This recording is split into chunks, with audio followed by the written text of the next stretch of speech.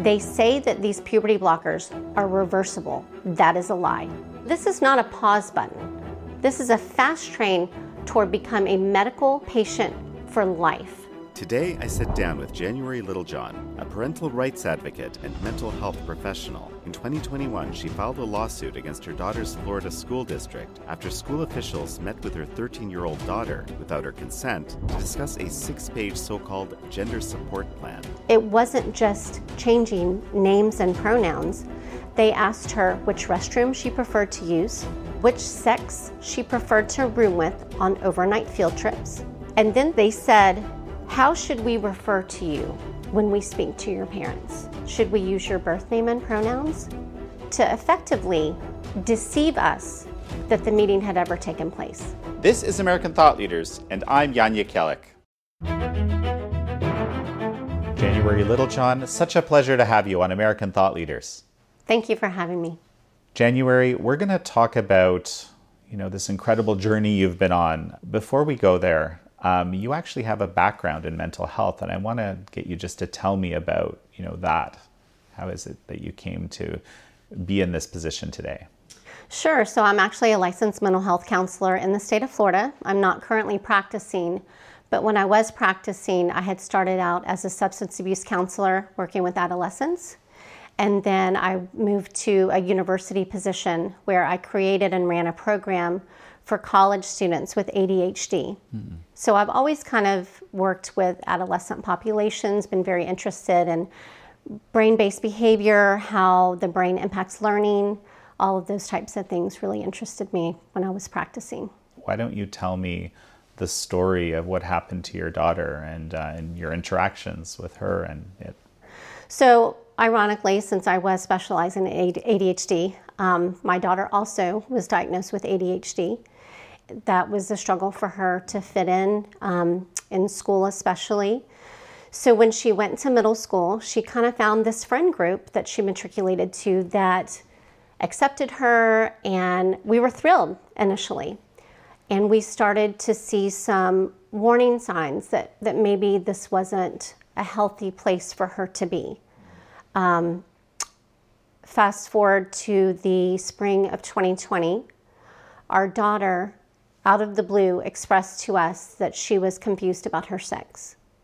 And this was after 3 of her friends in her in-person friend group at school had also started identifying as transgender. And when a child makes this pronouncement, especially out of the blue, back in 2020, there wasn't a lot of information.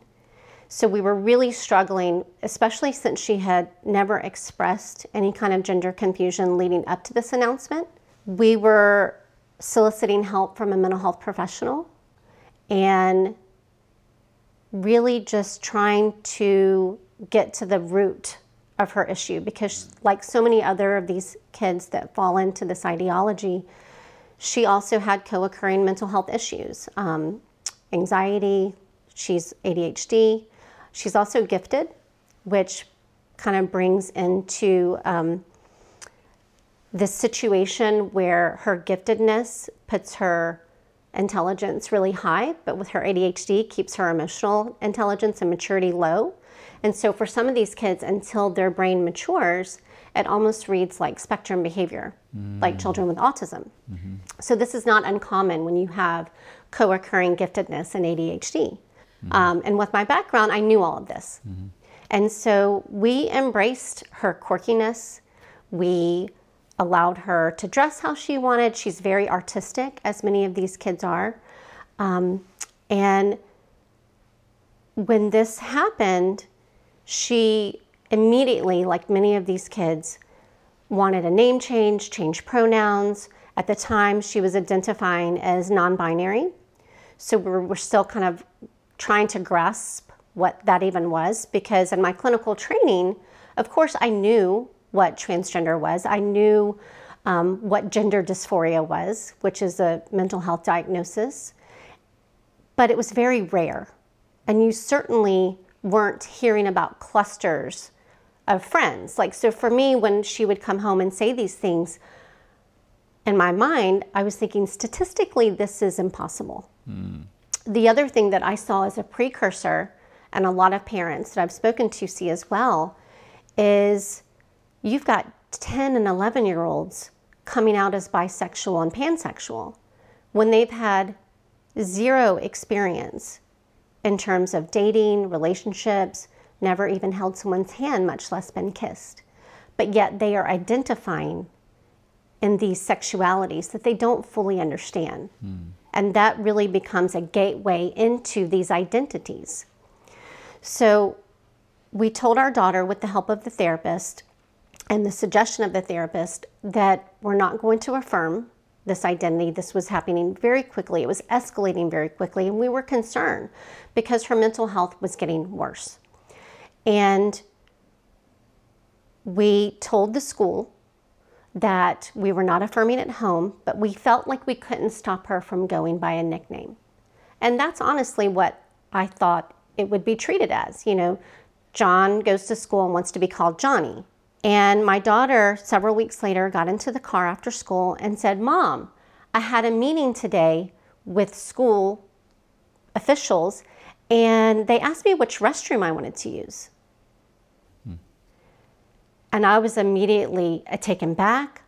I didn't know why they would be having a meeting, first of all, with my child without telling me, because my daughter, because of her ADHD, has a 504 plan on file. I had been present and involved at every 504 plan meeting, and I knew by law they could not even implement a 504 plan without my signature and being there because she's a minor. And just very briefly, for those that might not be in the know, what is a 504 plan? So a 504 plan is, by law, children that have learning disabilities or diagnosis, they are afforded accommodations under the ADA. And so that kind of dictated what accommodations she was privy to help her be successful in school. So I immediately emailed the guidance counselor, whom I knew, and said, "I have great concerns that my daughter's telling me she had a meeting that I wasn't aware of, and you asked her which restroom she wanted to use." That did not even occur to me. Why would they be asking her that? There's no non-binary bathrooms. There are male bathrooms, female bathrooms, and then unisex bathrooms. So this didn't even register in my brain. I was called back with both the guidance counselor and the assistant principal, and was told that by law, my daughter was now protected from me, her parent, under a non-discrimination law, and they could not give me any information about the meeting that had taken place with my 13-year-old child. And how did you respond to that? I was irate. I was confused because I'm a very involved parent. I was volunteer of the year at this middle school. So I wasn't a stranger parent where they weren't really sure about the dynamic of our family or our relationship. I was up at this school running their copy room. I ran their red, white, and blue day. There was no reason for them to have not contacted me, notified me, and included me in this meeting. So they told me that my only recourse at this point was to go speak with the assistant superintendent at the district, which I immediately did. And you have to remember, this was fall of 2020. So this is at the height of COVID. A lot of schools didn't even reopen in other states. And so we were grateful on the one hand that our children were able to go back to school in person, but we were not allowed on campus. So all of this communication was done either via email or by phone. So just to give you an idea of how long this took, the violation occurred when school had started, but we did not get a meeting with the principal until the end of October. And we were shown the transgender, gender non-conforming support plan that they had completed with our 13-year-old daughter behind closed doors without our notification or consent. It was done with a school counselor, the assistant principal, and a social worker I had never met. So you have 3 adults in a room with a 13-year-old child, and then they put the burden of whether or not my parental rights would be respected and whether or not my husband and I would be invited to attend this meeting on our child. She was the sole determinator. And so in this support plan, it wasn't just changing names and pronouns. They asked her which restroom she preferred to use. They asked her which sex she preferred to room with on overnight field trips. And then they did something particularly egregious. They said, how should we refer to you when we speak to your parents? Mm-hmm. Should we use your birth name and pronouns? To effectively deceive us that the meeting had ever taken place. So parents in our situation, and ours is by far not an isolated case, that may have not even known their child was experiencing confusion, everybody at the school, staff, teachers, students, counselors, would know this child has assumed a different identity, maybe using opposite sex facilities, putting that child's safety at risk, and the safety of others. And the parents would be the only ones not in the know. I also wanted you to clarify, when you say the violation, what do you mean exactly when you say that? Well, it was a violation of our parental rights. It is our constitutional right to direct the upbringing of our child, which includes mental health and medical decisions. And what this process was of them sitting down and going through these questions with our child, that is called social transitioning. Mm-hmm. This is actually a psychosocial medical intervention that schools are grossly unqualified to be doing, especially without parental involvement, because many of these children have co-occurring issues like previous trauma, eating disorders, anxiety, depression, ADHD, autism. And when they are meeting with these children, a lot of those co-occurring issues are going unexplored and unresolved because the parents are unaware that their child is struggling. What do you think about the fact that, you have this very unique background, compared to the general population, that would allow you to kind of just assess this in a way that a lot of parents simply couldn't? I don't really have an answer to that other than I'm grateful. I'm grateful that I have this background because I know how mental health counseling works. I know what ethical treatment looks like. I know that when you provide counseling to a minor child, the parents are still in charge of that child. They are to direct that upbringing. It is not my job to take that child and keep secrets from the parents. And that is not in the best interest of a child or the parent-child relationship. Activism has infiltrated the schools, and when they socially transition these children, they are putting them along a pathway. Social transition is the first step toward medical transition. And when parents really discover what gender-affirming care is, that we are essentially experimenting, giving children experimental puberty blockers, cross-sex hormones, which will eventually sterilize them, parents are horrified that schools would be taking them along this pathway, and not just neutral. This is not a neutral intervention they're doing. They are celebrating these kids. My daughter had a lot of positive reinforcement for this identity. She wasn't celebrated when she was identifying as a girl in this manner. It was only when she came out with this false identity that she was told she was brave, getting all kinds of attention, getting, a private meeting where she gets to decide whether or not mom or dad are included. That's an incredible amount of power and a burden to be putting on a child. But what it really is doing is it's creating a huge wedge between the parent and child relationship. And there is no other circumstance in school where they are doing this.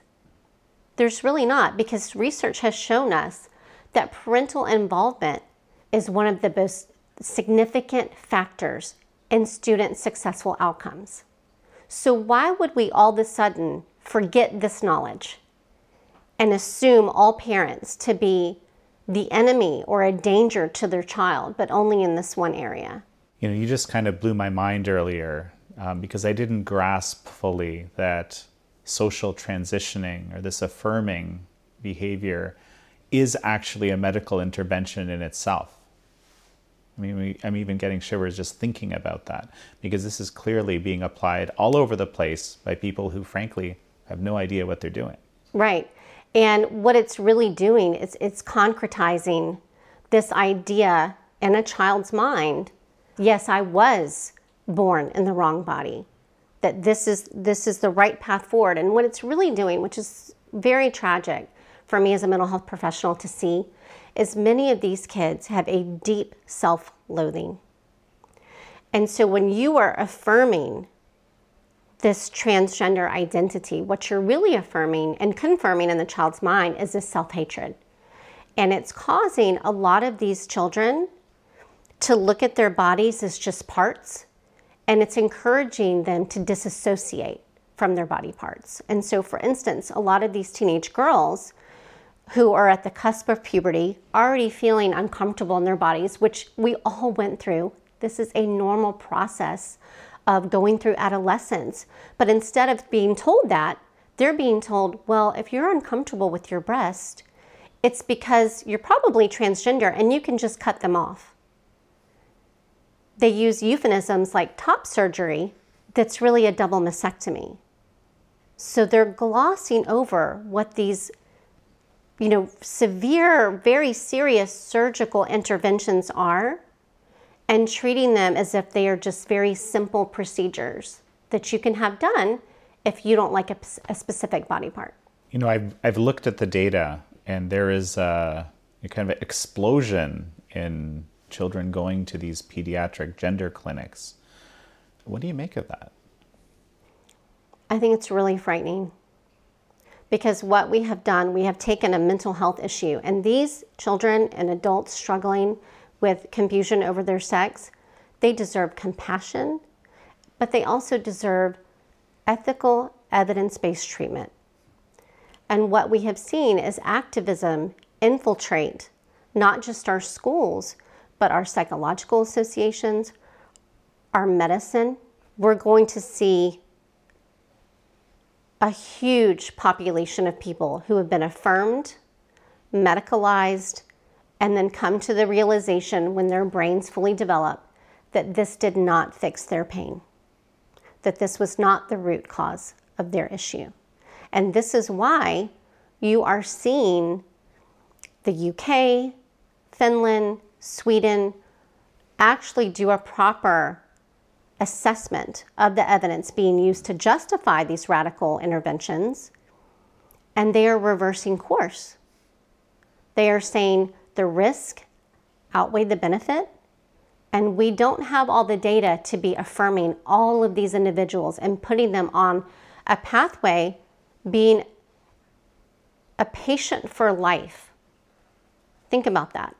A child who is 9 or 10 years old that you are putting on this medical pathway, because they start the child on puberty blockers around Tanner stage 2 of puberty, when the secondary sex characteristics are just starting.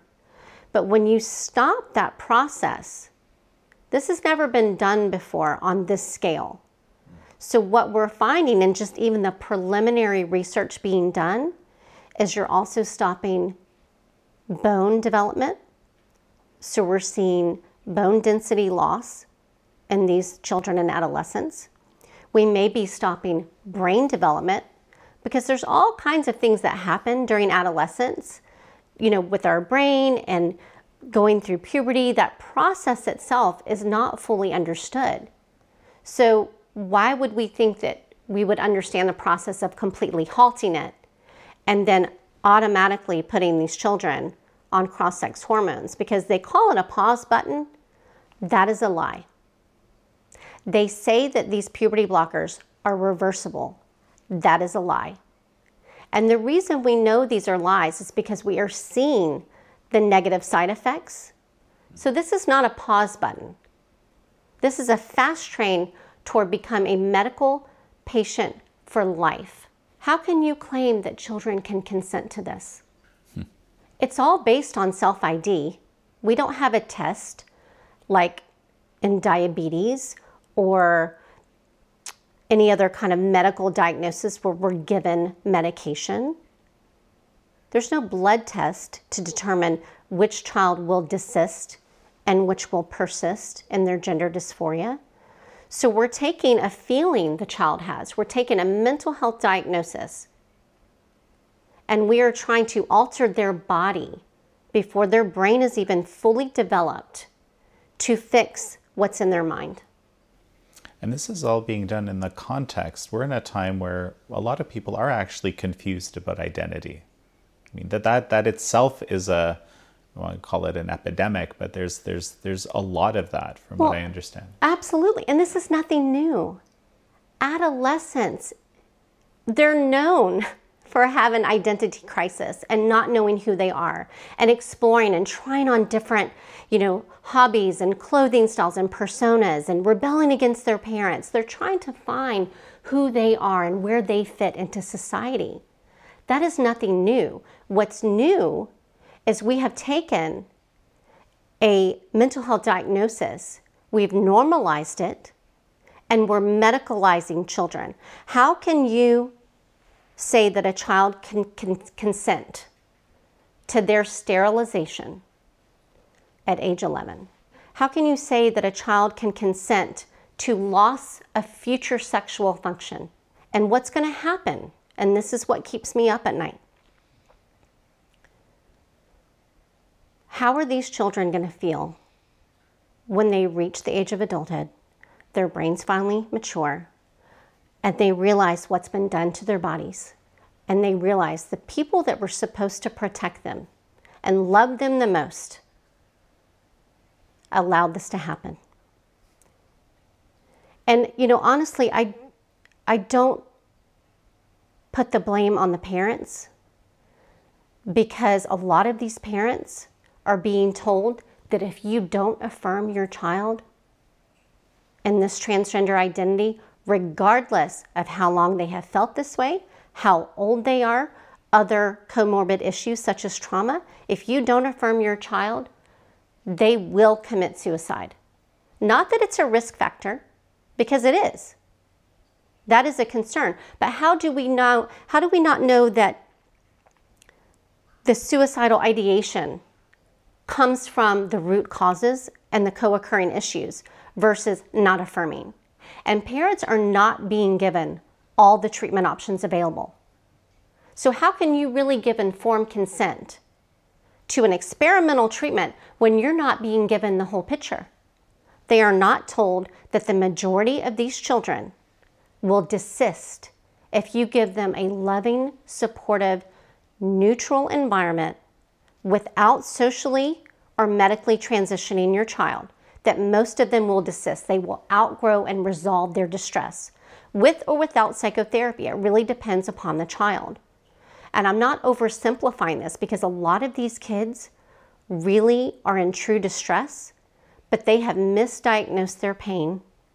They think gender identity is the answer. And in fact, many times they are being led to believe that gender identity is the solution. What child or teen who's in real distress wouldn't grab a hold of that solution being offered to them and saying, that person that you hate, that was bullied, that was sexually assaulted or molested, you can leave that all behind. Now you're this new person.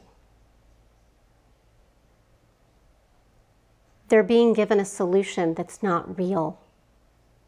No matter what these children or teens or adults do to their physical bodies, you cannot change your sex. Your DNA will stay the same. Many of these kids are spiraling because what it does is it puts these kids at war with their bodies. And it's a war they're never going to be able to win. You can't outrun biological truth. And that's what a lot of people that are detransitioning are saying. They're saying, we were pushed along a medical pathway. Our underlying issues were not explored. No one tried to stop me. No one said, wait a second, let's explore why you are rejecting your femaleness. Let's explore why you think becoming a boy is going to solve your distress. No one stopped them. And they have to come to that realization on their own that it did not fix their internal pain. And so many of them are now detransitioning and left with permanent, irreversible changes to their bodies, like hair loss, vaginal atrophy, permanent voice changes. Many of them, through breast binding, have deformed breast, or they went through with the double mastectomy, so they no longer have breast. And so these, we're going to see real people that have gone through these pathways, and you're going to see the scars of it. It's going to be very evident. Well, and we already do in Europe. This is being addressed. I mean, there's multiple lawsuits against this Tavistock clinic in the UK that was shut down because of doing, as I understand it, very similar things to what you're describing, if not exactly those things. Well, that's exactly right. And so Kira Bell was an incredibly brave detransition woman who took it upon herself to sue Tavistock. And what they did that the U.S. had not done until Florida just started to take these steps was to do a proper evaluation of the medical evidence and research being used to justify these treatments. And for so long, people that were raising the alarm bells here in the U.S., like Dr. Michael Laidlaw, Dr. William Malone, even Dr. Paul McHugh, who shut down the first transgender clinic back in Johns Hopkins, they were all silenced, called transphobic, and told to go away. SEGM tried to have just a table of information. SEGM is Society for Evidence-Based Gender Medicine, who they believe that watchful waiting is the path, a treatment option, okay? They were told by American Academy of Pediatrics that they were not allowed to have a table. So when you are not even allowing this conversation, this debate to happen for something as significant as sterilizing children, chemically castrating them, and taking away their future sexual function, that is no longer medicine. That is ideology. And then there's this other element. You mentioned earlier in our discussion that it was statistically impossible to have this cluster of gender dysphoric girls, right, in your school, or extremely unlikely. So there's been this element of social contagion that's been discussed, which I know you've been thinking about a lot. Absolutely. And so what you have happening at the same time as the normalization of transgender identities.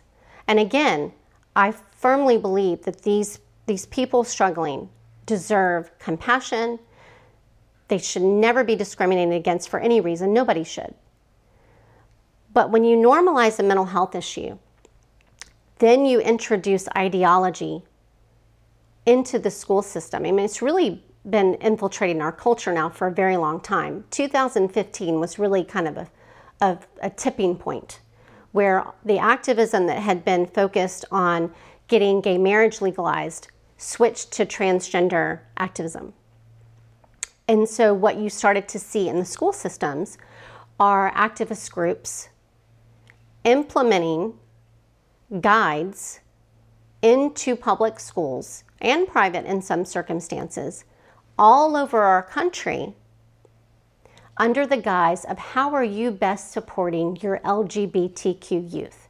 And they would throw around the suicide statistics. They would talk about the homeless population, how these children are at risk, and they would put these guides into place in the schools. And they called them guides in the state of Florida for a very specific reason. If it's a policy, it has to go through the school board. When it goes to the school board, it goes through the light of day where parents then are made aware and can comment and give their input into that policy. If it's a guide, it doesn't have to go through the school board, but you can still treat it as policy. You can still train all of the teachers, the staff, everybody from the guidance counselor to the cafeteria worker. So what we saw in Florida was these guides were in place that were directing the schools to cut parents out of these gender support plans being done. And in fact, it is so bad that the American School Counselor Association, if you look at any of their kind of conferences, they over and over direct them to cut parents out, that parent permission is not necessary, that it's very damaging to a child to not affirm, which I would argue the opposite. And not only that, these activist organizations were instructing school counselors to not put the gender support plans in the student's cumulative file, put them somewhere else so that if a parent asked for the child's records, like through FERPA, that gender support plan would not be in that child's file. So the parent would still be in the dark. As you're discussing this, it just strikes me that, you know, there are situations where children need to be removed from parents, or parents might not be notified initially when children are moved away, and that's in a situation where there's abuse. Absolutely. Right. So is this basically parents that disagree, have a different perspective, or are looking at other information? Are they basically being treated as abusers? Well, they're being presumed that way, aren't they? Because if you are stating in these guides or as your policy that outing a child to their parents may lead to abuse, you can't assume that before you have that evidence. All teachers, and even myself as a counselor in the state of Florida and in most states, are mandatory reporters. So if you have any suspicion that there is abuse or neglect happening with a child, you are mandated to report that to DCF, Department of Children and Families, or you will lose your license. This is no different. So we already had that law in place.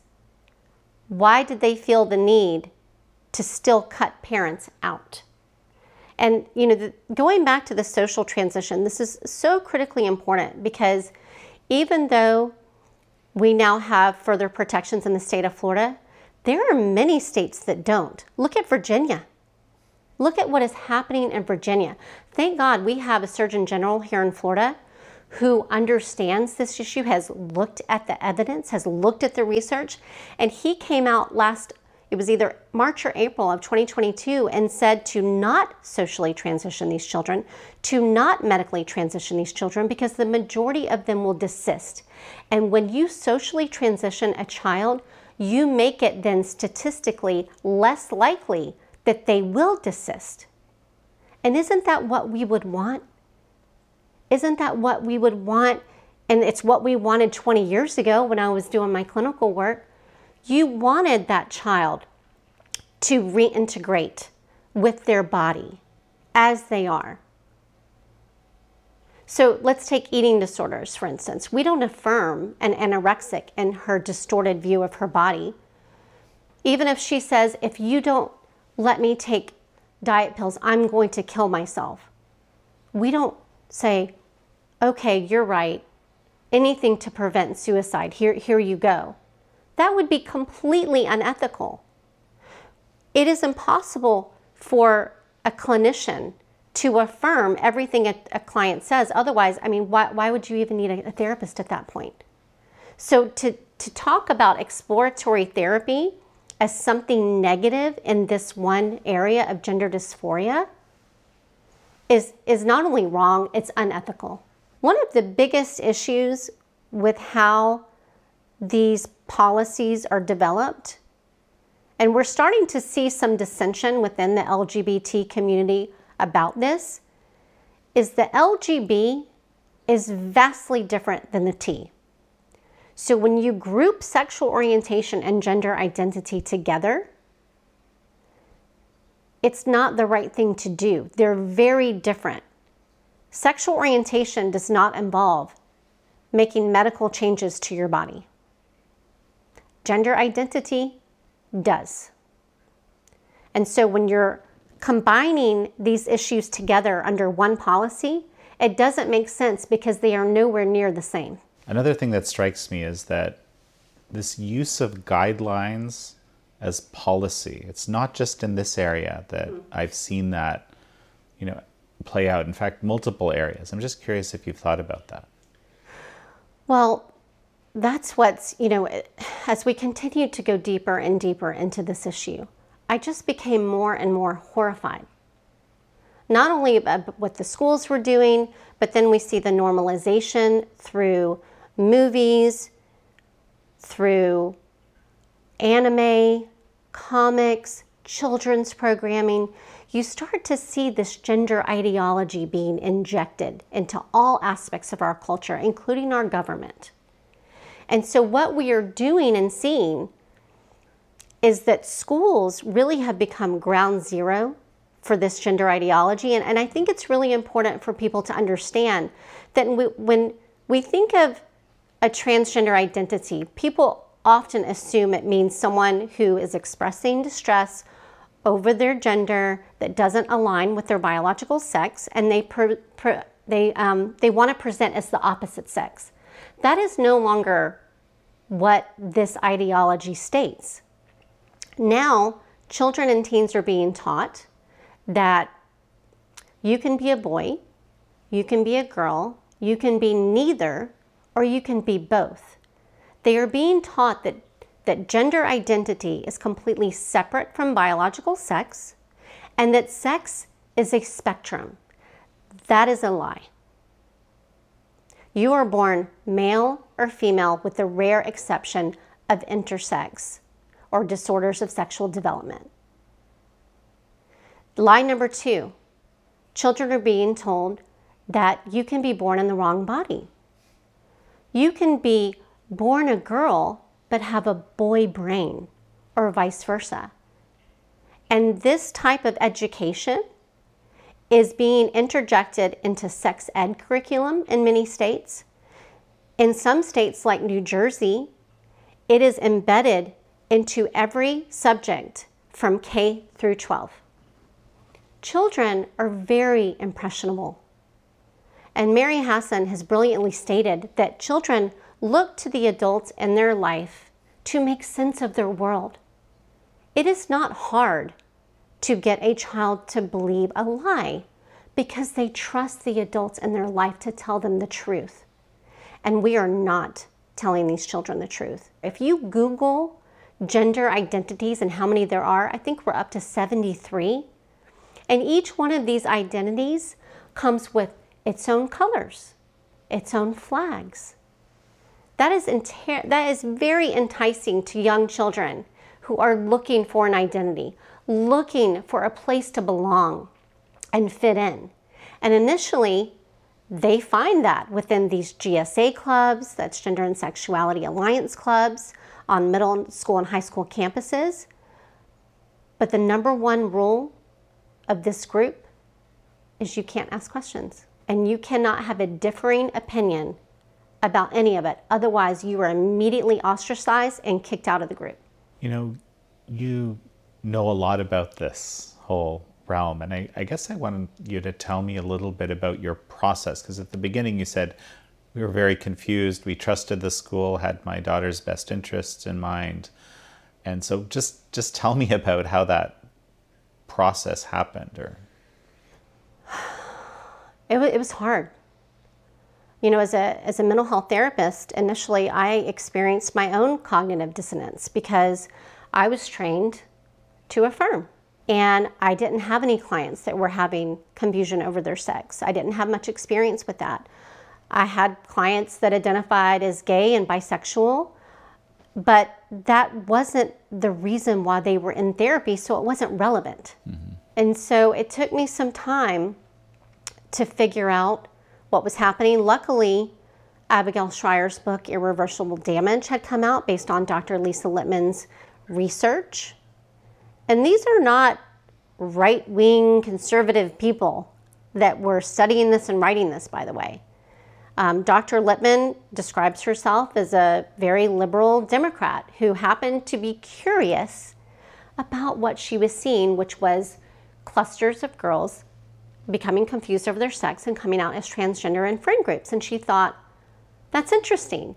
And that's what really stood out to me the most when I started to really look deeper into this, was the lack of curiosity. Why was no one asking questions? Where was the curiosity from legacy media as to why we were seeing an increase? And I don't even mean assigning a value as to whether it's good or bad, but just why is it happening? Is this a good thing that we're seeing young girls being confused over their sex at a rapid pace and getting medicalized and getting double mastectomies? Walt Heyer said it best when he said, when you inject gender ideology into the schools and you destabilize these children's identity and you confuse them over something as simple as biological sex, we are now manufacturing children who think they are transgender. They are creating confusion in children where no previous confusion existed. That is wrong and that is evil.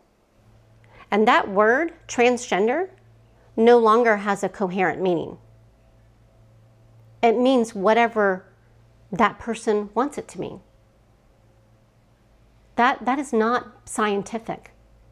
But yet we are making very serious medical changes to children's and teens' bodies based on a non-scientific feeling. So you're in the Leon County school system, and so when did you first come across this LCS, lesbian, gay, bisexual, transgender, gender nonconforming, and questioning support guide?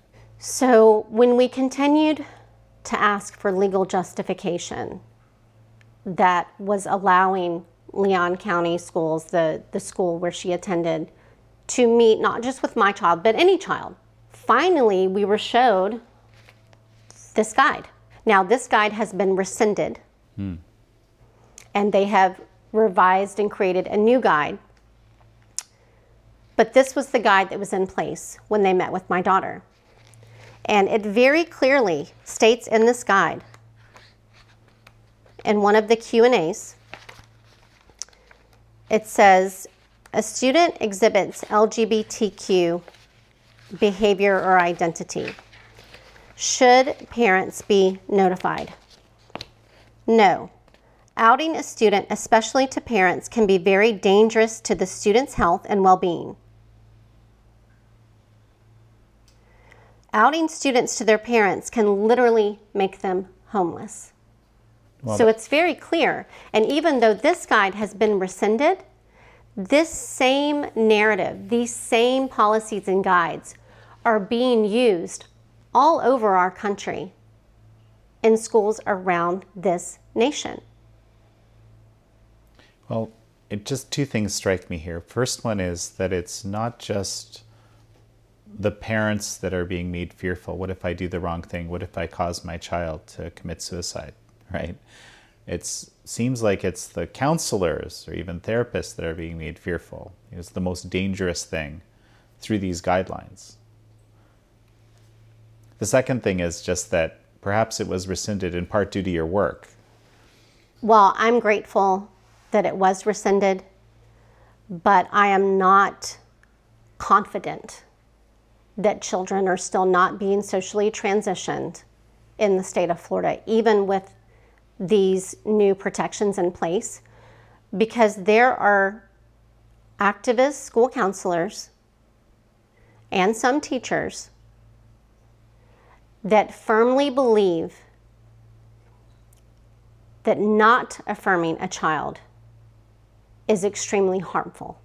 And in some cases, I believe that parents are not being told about watchful waiting, which is the treatment approach that we took with my child, where you give your child the space to dress how he or she wishes, wear their hair how he or she wishes, but anything that's going to harm them or cause irreversible changes to their bodies, it's a no. So you set these healthy boundaries and you give the child counseling when appropriate to work on other root causes or comorbid issues.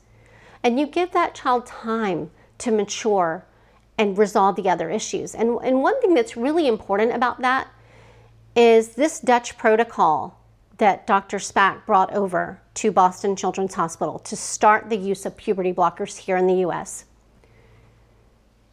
The Dutch were very clear, and they had very, very specific, strict criteria for utilizing the puberty blockers in this manner.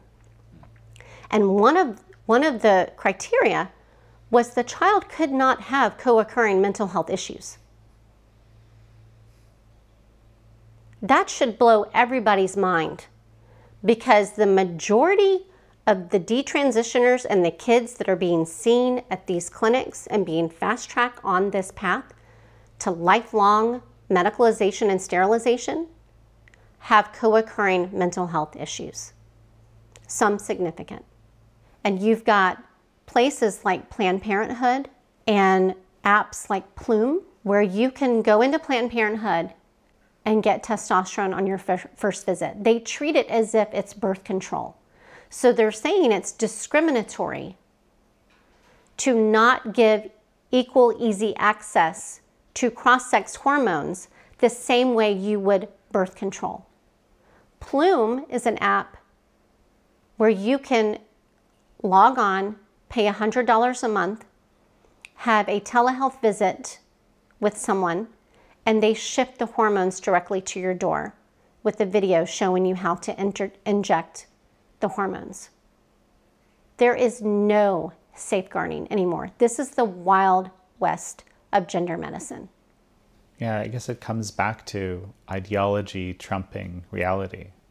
Yeah, it does. And it's all parents should be very concerned about this, because even if you have your child in what you think is a safe school, like let's say it's a private Christian school or you're homeschooling, your child will be exposed to this ideology at some point.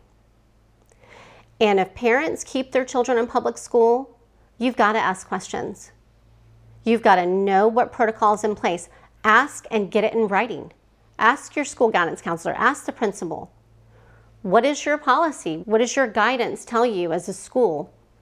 If my child becomes confused about their sex and they want to change their name and pronouns and use the opposite sex facilities, are you going to notify me as a parent and get it in writing? If your child becomes confused over their sex, make it crystal clear that you do not want the school affirming your child, that you will handle it as a family, that you think affirming a child in a false identity is harmful, and that you only consent to giving that school permission to using your child's birth name and pronouns. And the third thing that parents absolutely have to be doing, especially parents with young children, you need to be inoculating your children from this. You need to be teaching them the truth that there are two sexes, male and female, and no matter what you do, you can't change it. And that way, when they hear this noise, when they hear the lies, they will recognize them for what they are, lies. This is a mental health issue, and it needs to be dealt with psychotherapy first. And that is what all the other European countries are doing, where this issue is not politicized like it is here. And I can tell you very clearly, the parents that I speak with, the families that are falling prey, it is not only tearing them apart, these children are not thriving. Their mental health is spiraling. Many of them are in and out of psychiatric facilities. And this is even when the parents are affirming. So think about that. If affirming is the best treatment, then why are we still seeing these same children in and out of psychiatric facilities? We still see, and this is a statistic that nobody talks about. Some of the best research that we have tells us that post-transition, so these are people that have already gone through the medical transitions, The suicide rate is 19 times that of the normal population. And this comes out of Sweden, where they are very compassionate and accepting of LGBTQ people. So if this is the end-all be-all solution, and this is the only thing that we should be doing, why are we still seeing the suicide rate skyrocket post-transition? Why are we not able to have this debate in the United States? The medical associations and profession has lost its way on this issue, and it is past time for us to be able to have this debate out in the open. And you need these doctors who are doing these procedures, cutting the breast off of 13, 14, and 15-year-old girls. You need to justify these radical interventions you are giving these children. WPATH, the main organization that came out with these, quote, standards of care, and they even admit, and WPATH, for your audience, is World Professional Association of Transgender Health. So this is where this affirmation-only protocol came from. It was derived from these standards of care. But then when you look at what WPATH says, they first of all say there is no medical consensus on the best way to treat children with gender dysphoria. Then they also say these aren't really standards of care, these are guidelines. But then you have all the major medical associations adopting these guidelines as if they are actually standards of care. You know, I understand there's some people from WPATH that also dissent from these guidelines that have been vocal recently. Yeah, there have been several that have made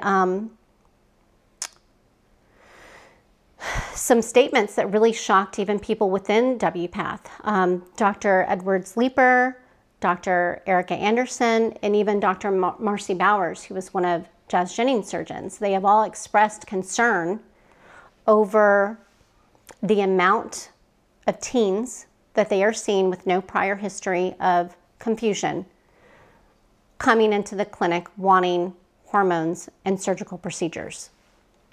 And so even they are stating, maybe we need to pause and see what is going on and take a more comprehensive approach to assessment. For parents that might be watching this and wondering what's going on in my school, are there any red flags you can point out? Yes. Many of these children spend a great deal of time alone on their phones, on the internet. There are a number of trans influencers on YouTube, TikTok.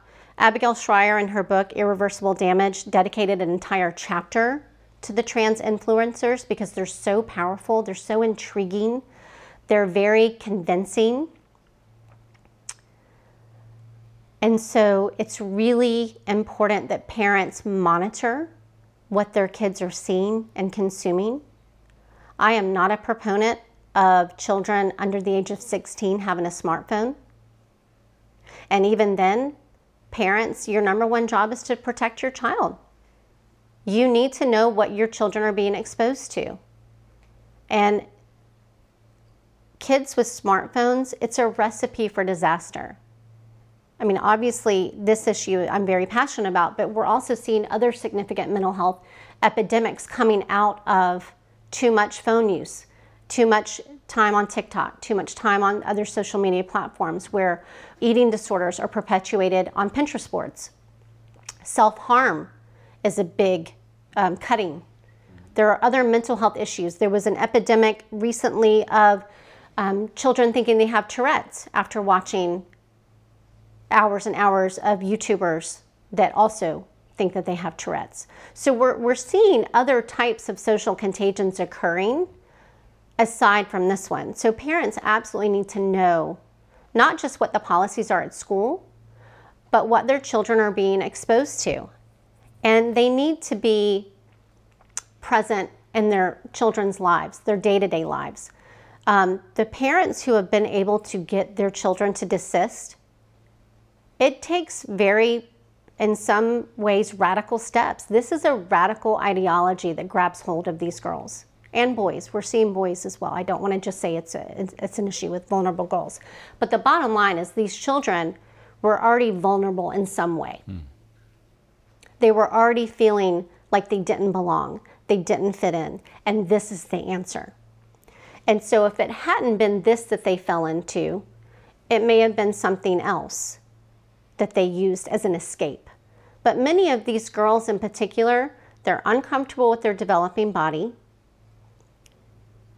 They have an intense fear of being sexualized, which we all know is an issue in our society. And many of them have had, unfortunately, negative sexual experiences, whether it's assault, incest, trauma, or even just unwanted advances that made them feel uncomfortable in their bodies. And so some of the warning signs that you would see would be a drastic change in mood, their child being withdrawn, wanting to change and alter their appearance overnight. The flags, are they coming home with propaganda? The pronoun pens, flags, what clubs are they in at school? Some of these clubs, these GSA clubs that are really indoctrination machines for this kind of ideology, are being held at lunchtime. So parents, you don't need to drop them off early or know that they're staying after school. It's being done within the school day, so parents are unaware that their children are even involved in these clubs. I think parents, especially of young children, need to be having these conversations. Even if you have an older teenager, ask them, what are you learning about gender at school? What are some of your ideas of gender? And that's going to tell you a lot as to how exposed they have been to this ideology. Ask them, I've been hearing the word non-binary. What is that? Let's explore that together, because I want to make sure you're getting accurate information. And so kind of getting a sense of what their kids have already been exposed to, what they believe, and then making sure that they have actual accurate information based on science and not ideology. The other thing that I tell parents, especially parents who find themselves in our position where their child does become confused over their sex, you have to parent this issue like any other issue. A lot of parents, when this happens, they see such a radical change in their child. Seemingly overnight, it escalates very quickly from just wanting a different, just some different clothes, to I want to change my name and pronouns, to I want a binder, to I need hormones and puberty blockers, or I can't be my authentic self. But again, these children, they don't have the cognitive maturity to understand what they are asking for. They just don't. This is why we have laws in place to protect minors. They can't drink, they can't vote, they can't get tattoos. There's a whole plethora of things that minors cannot do because we know that they're not capable of fully understanding the consequences, especially the long-term consequences. And many of these kids, they don't have the ability to know how they're going to feel about not having breasts in 20 years, 10 years. So they need their parents to set these healthy boundaries, to teach them what this, what are the consequences of this. Let's have a conversation. You're stating that you want this. But a lot of these kids, they'll ask for puberty blockers like it's a nose ring. They don't understand the scope or the scale of what they're asking, of what those puberty blocking drugs would do to their body. They're just in emotional pain and they want that pain to stop. And they're being told this is the answer. So you affirm their pain, but not the false identity. And I just tell parents, don't be afraid to parent this. You can't freeze. They need you. Your child needs you to help them through this confusion. Because again, to believe that a child can change their sex, it's a lie. This entire ideology is built on quicksand, and it is sinking fast. You cannot claim that gender identity is innate and that you're born this way, but then also claim that it's fluid and it changes. So if it's fluid and changes, then why are we making irreversible changes to children's bodies when we know their brains are not fully developed? We know that feelings are not facts, and we know that adolescents are notorious for having rapidly changing moods, feelings, thoughts, wishes, behaviors. None of this makes sense with any kind of scrutiny. So when you launched this lawsuit, what was the reaction of the world, I guess? I really didn't know what to expect. And I think that there's so much fear around this subject because it is controversial, because it is sensitive. And once we started to really shed a light on what was truly happening, people were grateful. I have received a handful of messages that were negative, but for every one of those messages, I have received 20 messages of thanks and gratitude. It's amazing to hear that you've gotten so much positive feedback because very often you only hear about these attempts at so-called cancellation or attacks on your person, because this it seems like one of the ways in which people are prevented or maybe are afraid to speak up because they're worried that there will be this kind of reaction. And I had so many people tell me that exact thing. If you're going to go forward, you need to use a pseudonym. You can't use your real name. You need a VPN. You need all these things to protect yourself. And at the end of the day, I was not going to be intimidated. Children and the long-term mental and physical health of children is too important. And if children are not worth fighting for, what is? And I would not have been able to sleep at night or look myself in the mirror if I did not fight this with my mental health background, knowing how unethical and harmful this truly is. Silence was not an option. And what's happening now is courage begets courage. Parents are standing up. They're realizing, call me whatever name you want. We're going to have this debate. It's time. How many kids' lives are going to be ruined because they were not given all of the information? And that's my biggest concern, is not only the amount of children that are going to come to regret these decisions, but would those parents have made a different choice? If they were told, I know this seems scary and I know that suicide is absolutely a risk factor, but if you love and support your child and we try to get to the underlying root of this gender distress and confusion, statistically your child will probably outgrow this. They will probably resolve it and it's going to be okay. I'm going to give you a couple of just simple scenarios. I imagine in America today, there are many parents that are experiencing what you experienced, where their kid comes to them and says, I'm of a different gender than my sex. Mm-hmm. So as a parent, what is the reaction? What is your advice about a reaction? I would say research. Do not freak out on your child. Stay calm. Ask questions. Be curious. Work on your relationship with your child, because one of the biggest indicators of children desisting is having a strong parent-child relationship, because that child is being told by friends and influencers that if your parents don't immediately affirm you, they don't love you, they don't accept you, and your real family, your glitter family, awaits. So they're not only promised a new identity to fix all of their pain and distress. They're promised a new family. And there are trans influencers out there, some that are super explicit in what they say, like a Jeffrey Marsh, and then some that are, kind of more subdued, that kind of look like you and me, that aren't as flamboyant, that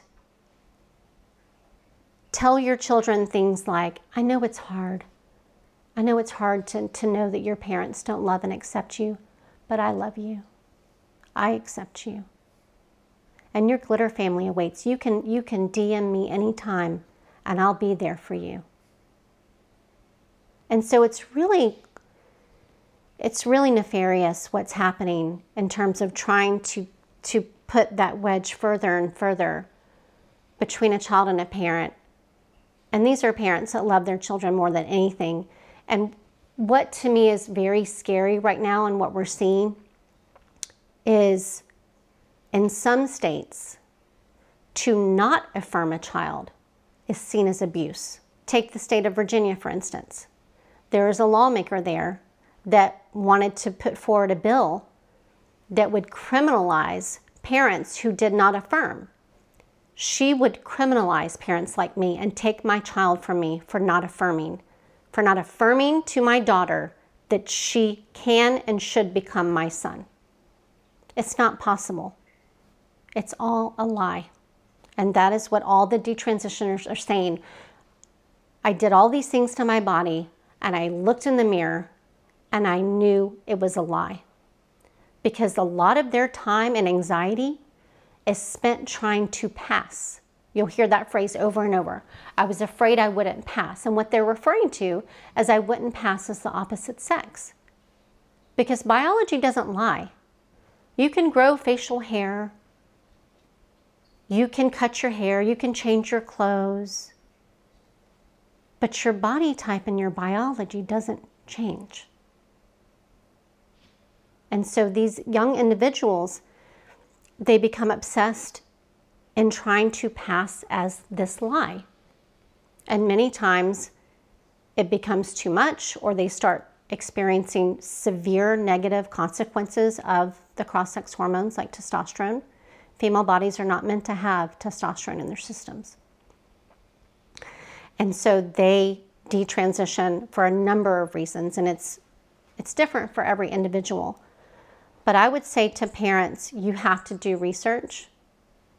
You have to educate yourself. There are many parent organizations out there now that are willing to help you truly understand all the treatment options. GenSpect is a nonpartisan organization that does just that. But there are a lot of really great places that have popped up in the last 5 to 7 years since this has become so prevalent, where parents can get accurate information and understand all of their treatment options.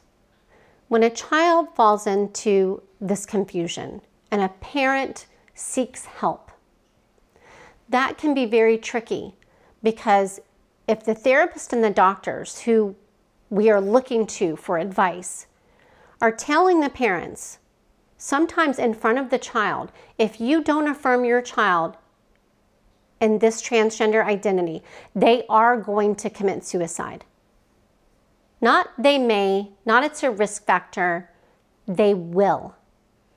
To a vulnerable child, you are introducing this idea that, oh my gosh, if my parents don't affirm me, I'm going to kill myself. This is a guaranteed outcome. What parent then is going to say to the doctor in front of their child, I think we'll wait? What message does that send to the child? What options does that really leave them? I don't blame the parents. I blame the doctors. And I blame the doctors that pretend that this isn't happening and pretend that they don't have a duty to stand up. Pediatricians know this is happening, but think, well, I'm not referring them, or I'm not prescribing the puberty blockers, so I'm not complicit in this. They absolutely are complicit. Any doctor who knows this is happening and is not writing the American Academy of Pediatrics or their professional association and governing medical board is complicit in what is happening to these children. I guess the other scenario, and I think that this probably is also quite common. You're a family member or you're a close friend of parents that are facing this situation, and you're just watching this a little bit from the outside, but you're concerned. How can you react in this sort of situation? Well, I would encourage the person to support their friends and to ask questions. There never should be any harm or threat of asking questions in terms of, what do you think about this? Mm-hmm. What kind of research have you done? Mm-hmm. Have you heard about what the UK, Sweden, and Finland are doing, or what they're doing down in Florida? Ask them, have you heard of the detransitioners speaking out? And it is sensitive because clearly I'm a parental rights advocate. And so ultimately, it really is up to the parents. But at the same time, I have great concerns that parents are not being given all of the information. And so I think as a friend or a bystander, just sharing information in a compassionate, loving way, that should never be a threat of harm. So I know this is a bit of a sensitive question, but how is your daughter and how's the family doing now? Thank you for asking. I am fiercely protective over my daughter's privacy now. No child should ever be put in the situation that she was put in by the school. And after several years now, she is on a path to self-love, but that is all I will say. This is her story to tell one day if she ever chooses to do so. But it is not an easy road, and we are still dealing with the aftermath and the effects of everything that happened with the school. In just a few words, what is the core of your message to parents in America right now? Parents need to stand up. They need to fight for their parental rights. They need to know what's happening in their child's school. And we need to eradicate gender ideology out of the school system. This is a non-scientific idea that has taken root in our society, but especially in our schools, and we need to get it out of there. Well, January Littlejohn, it's such a pleasure to have you on the show. Thank you so much for having me. Thank you all for joining January Littlejohn and me on this episode of American Thought Leaders. I'm your host, Yanya Kellick.